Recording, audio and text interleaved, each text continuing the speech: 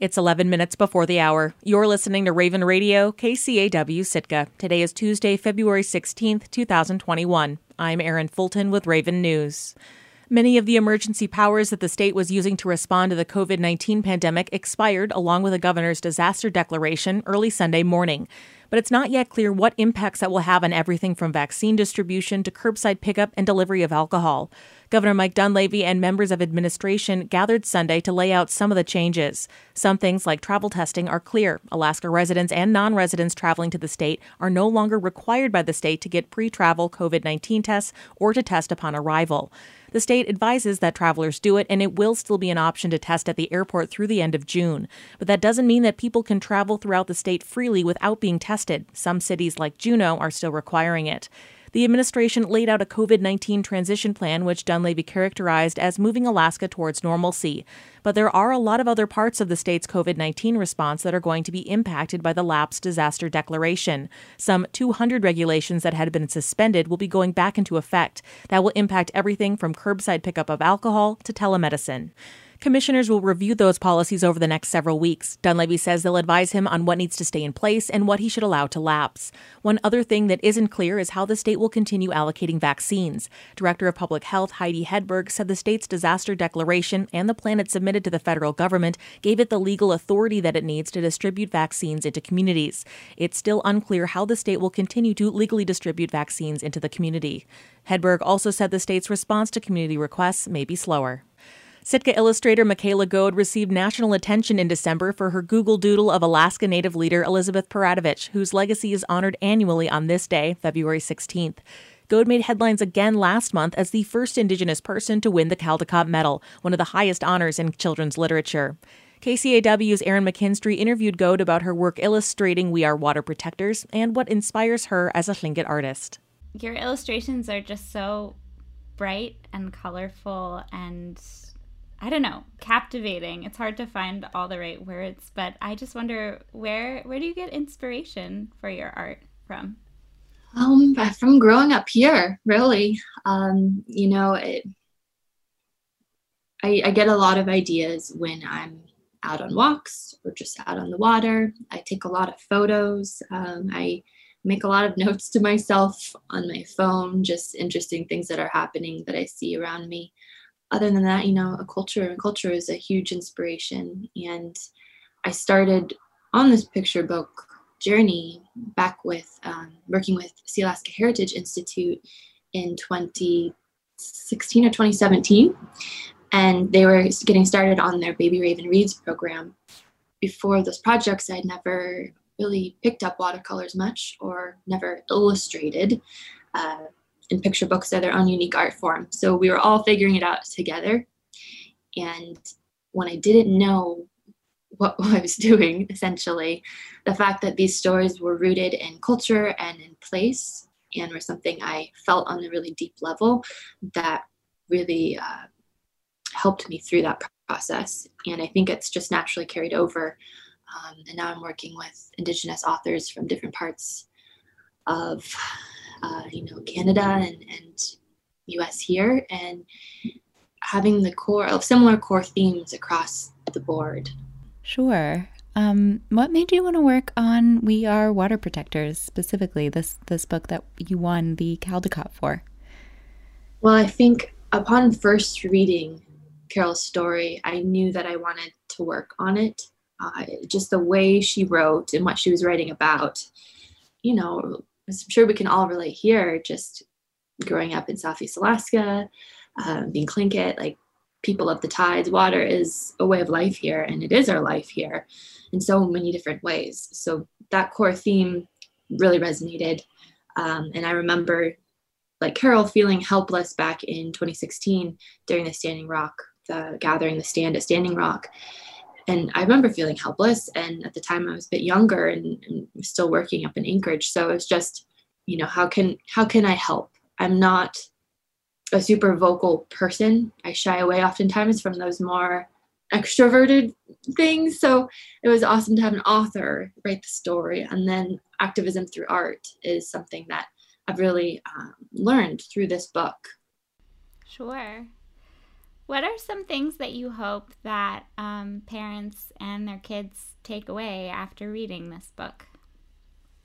I hope that people take away the message that we are all connected to each other and to the land, and that this fight for protecting our waters and our lands and Mother Earth shouldn't just be on the shoulders of Indigenous people as it historically has been. And so just first and foremost, to encourage people to look at their own relationship with the land and water, and how might they take some more steps in their life to become better land stewards, and then raise awareness of these really important Indigenous-led movements that are happening all the time around the world, and just realize how they do affect every single one of us. But then also to help Indigenous children feel seen and validated, and adults, and to know that their voices and their stories are worthy, of everyone lifting them up, and just to feel valued in that way, because that is very important. Representation is so important. And for non-Native people as well, to see these books find success and find wide audiences. So that's really, really affirming and really rewarding. So sort of the big national headline is that you're the first Native American to win this award. One thing that I thought was kind of interesting, do you identify as Native American? Do you identify as Indigenous, Alaska Native? I appreciate the question, because I don't get that question very often. I just get labeled. I identify as Tlingit, and I also identify often as mixed Tlingit, because it's important to identify that I'm also white. So it can be a little strange to see the first non-white. So you're like, ooh, but that's just a tricky label, I like to amplify as much as I can and lift up communities as much as I can. So I'm really honored by the recognition and the award, and the knowledge that I'm helping open doors for more people. And I think it's important to look at that and digest it and acknowledge and reflect on being the first in the word's 83-year history. I think I remember reading, I didn't know this, out of the 83 years, only 21 years has the award gone to a woman. And then I'm the only BIPOC, Black, Indigenous, person of color, to get that award, a female. So it's interesting to look at that and reflect on that, while also just being excited for the future, and just know that there have been a lot of big strides in the publishing industry in the last few years, and to acknowledge that. And I am really grateful to be sort of entering this industry now, because from what I've been told, it was even a lot different 5 to 10 years ago. So it's really great timing too, and I think that is worthy of note. I feel very grateful for that. Faced with the prospect of another canceled cruise season, Ketchikan's borough is projecting a multi-million-dollar deficit. But as KRBD's Eric Stone reports, despite the estimated $3.4 million shortfall, officials say the borough won't burn through all of its savings. Ketchikan's Borough Finance Director, Sina Gubatayo, told the Borough Assembly last month that she was expecting a vastly reduced cruise season to weigh on sales tax revenues. Those are the biggest source of the borough's general fund revenue. Property taxes go towards funding the school district. Now, after Canada announced it would keep its ports closed until next year, Gubatayo is revising those projections further. But she told KRBD Friday that the borough still has money in the bank. So the borough is fortunate in that we do have strong reserves, and even having to revise our revenue figures downward for the loss of the cruise ship season this year, or potential loss, we still have enough reserves that we do not have to take immediate drastic action. Gubatayo says that doesn't mean they're going ahead as if it's a normal year. She's recommending the borough not start any new capital projects, not hire its seasonal workforce, and continue a freeze on almost all travel. But she and borough manager Ruben Duran say services shouldn't be cut and nobody should lose their jobs. At some point, if the cruise industry and if the economic decline here goes too deep, I would expect that we'd have a much more severe hiring freeze.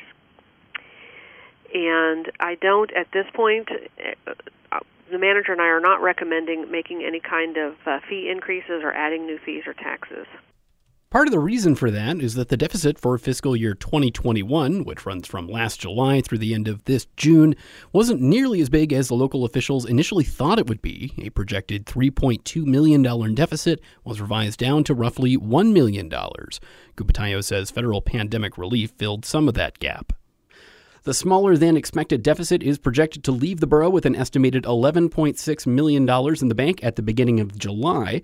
That's more than 3 times the borough's projected deficit for this coming fiscal year. And more help could be on the way. The finance director says a Biden administration package now pending in Congress could provide as much as $2.7 million in federal relief for Ketchikan's borough. Gubitayo is scheduled to take questions about the impact of a canceled 2021 season on the budget at the Borough Assembly's meeting on Tuesday. Reporting in Ketchikan, I'm Eric Stone. I'm Erin Fulton, and this has been Raven News. This is Morning